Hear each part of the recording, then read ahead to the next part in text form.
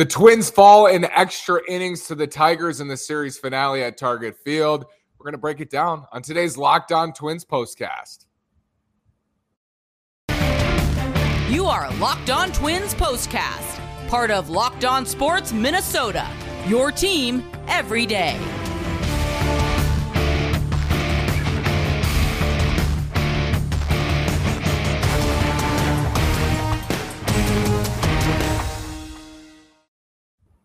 And welcome to another edition of our Locked On Twins postcast. Today is Wednesday, May 25th. I'm the host of Locked On Twins, Nash Walker, here with writer and reporter at Access Twins, Brandon Warren. Before we get started, with spring in the air and now summer, it's a time of renewal and growth personally and professionally as your small business grows. LinkedIn Jobs is here to make it easier to find the people you want to talk to faster and for free. Brandon, Twins dropped the series finale to the Tigers today. Let's start with Dylan Bundy. It was very, very good in this one. That's now 2 starts in a row, a shortened one, albeit in Oakland, but now comes back out here and pitches very well at Target Field. Yeah, I was getting like Michael Pineda vibes from him. He doesn't have like the best peripherals, but he's going to strike out somewhere between 7 and 8 or so per 9. Not be great at keeping the ball in the ballpark, but not going to kill you either. And just in general, be a pretty good back rotation guy. Honestly, for what the Twins signed Dylan Bundy for, that's more than okay. And of all the things that might bother Twins fans from this game, granted it was the first loss in like a week, Dylan Bundy's got to be pretty low on that list. He did look pretty darn good. 85 pitches. Let's see, how many swinging strikes? Wow, 14. So that's a pretty solid effort. Again, too, diminished velocity that we've seen from him than what we've seen from him in the past. Again, a Pineda hallmark. So I'm ready to brand him as Michael Pineda too, which, that's not necessarily a bad thing.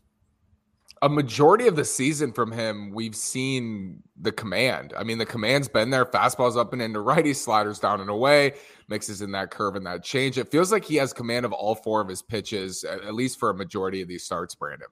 Yeah, not everyone can throw 95 plus, and they don't know that the Twins really have a starter that they trust to throw that hard. I think Chris Archer can hit that, but for him to come back from thoracic outlet and do that is impressive. Dylan Bundy's not that guy. He used to be that guy. He's not that guy. So if you're spotting things, you've got a chance even at 91, 92. And again, I'm going to hammer home this Pineda comparison. It's exactly what we saw from Michael Pineda on that second contract the Twins gave him, which to me was a good move. Twins load the bases. They're down 4-2 in the 10th inning. Carlos Correa looked like he got hit, ends up not getting hit. That ball hits his bat. It's a foul ball. Michael Farmer gets him on a slider. I think Carlos Correa, I wanted to open this up to you, Brandon. An interesting question because there could be a lot of answers here. But let's say the bases are loaded and let's say the playing field is even. So Byron Buxton is not in the middle of a 3 for 45 slump or whatever. Let's say he's, who he is in his median. Who do you want up at the plate on this current Twins roster with the bases loaded, nobody out, you're down 2 runs? I mean, Luis Arraez is probably number 1 and Carlos Correa number 2.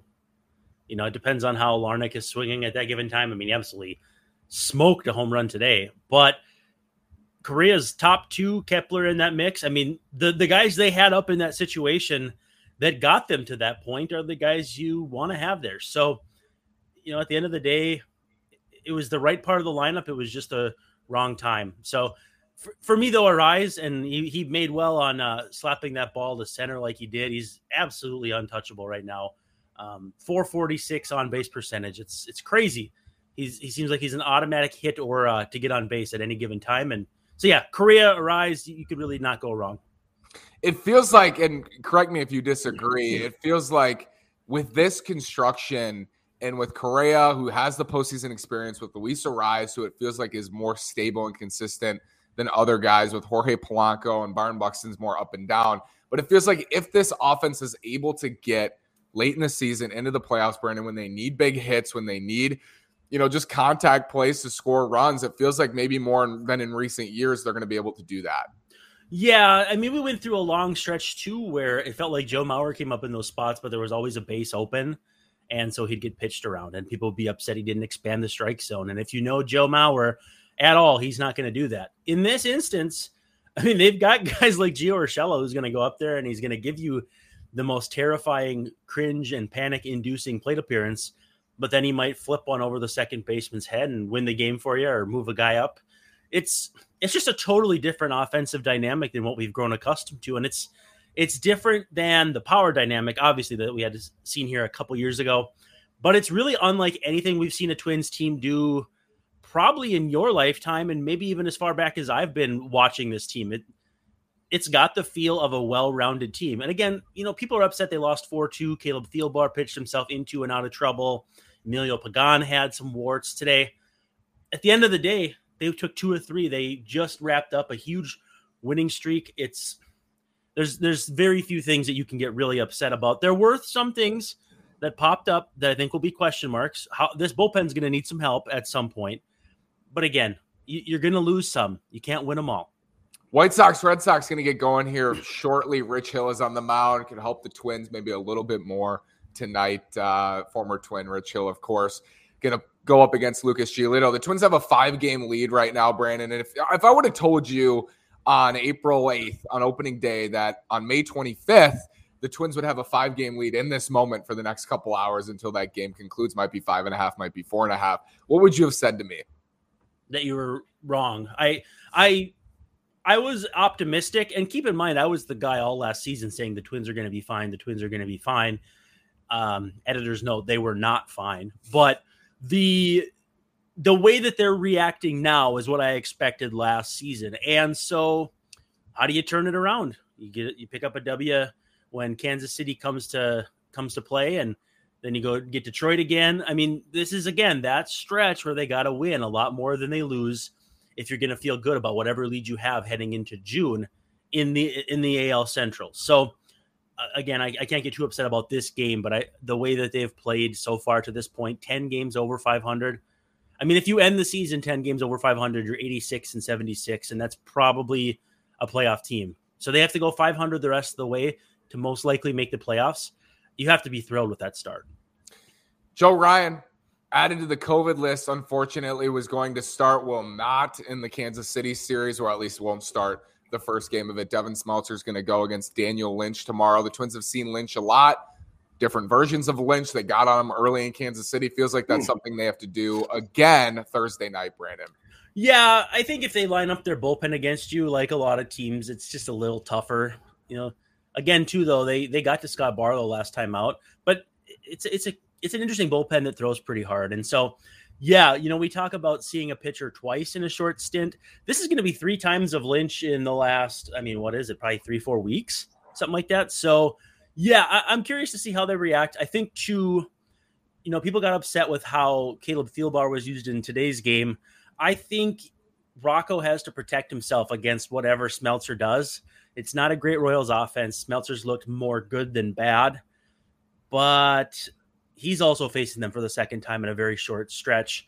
And he was, 0 strikeouts last time out. So a lot of smoke and mirrors there too. So I think it all kind of comes together, and you kind of see the plan where the Twins were like, yes, we really want to get this one, but we also have to protect ourselves against a possible short start from Smeltzer. Right, and Yohan Duran not used today, instead going to Trevor McGill. A decision, you go win with the stuff there in the 10th inning and, bop there, Jeimer Candelario. Harold Castro. Some Tigers in recent years. Victor Reyes comes to mind. I'm sure you can think of some guys, too, who aren't going to hit homers, but when they play the Twins, hit homers. Harold Castro, too, today. Just kind of one of those days, Brandon, I think. Yeah. Didn't feel late when Emilio Pagan had given up that homer like it was going to be the Twins' day. It's going to bother me now. There was a utility infielder that homered off Trevor Hildenberger, and it felt like he had the Twins number, like maybe 5 years ago. But yeah, and then too that they pinch hit for Castro. Not Jordy Mercer. No, it wasn't Jordy Mercer. Sorry, the dog's going nuts. Somebody's here at the front door. It was it's. Your dog knows the answer. He knows the answer. He's probably upset about me not knowing the answer. Where were we now? Yeah, I've completely lost my train of thought. I'm trying to remember the name of this utility infielder, and it's driving me crazy that hit a homer off Trevor Hildenberger, and now it's all gone. He's going to let us know very, very soon. Twins have the Royals for 4 at Target Field. Smeltzer, Lynch in the opener Thursday. Very excited for that one. And excited for this weekend. It's Memorial Day matchup here. If the Twins take 3 out of 4, they'll be 12 games above 500, and then they have Detroit for 5. So 9 left on this stretch. And you just, like you said, you have to feel good 10 games over 500. Yeah, I think you absolutely do. I'm still looking. It's not Dixon Machado, is it? Again, these are the things that bother me that should not. Your obscure baseball players, though. I'm always impressed. You always know. Pete Cole. It's not any of these guys. I'll post it on Twitter. So hopefully, he's going to keep ripping it. He's going to keep ripping it. Thanks so much for watching today. Like, subscribe, comment. Locked On Sports Minnesota. The Twins are 27-17. I think I have it right for the second day in a row. Yes. And Brandon, thank you so much, sir. We'll talk again soon. Be good.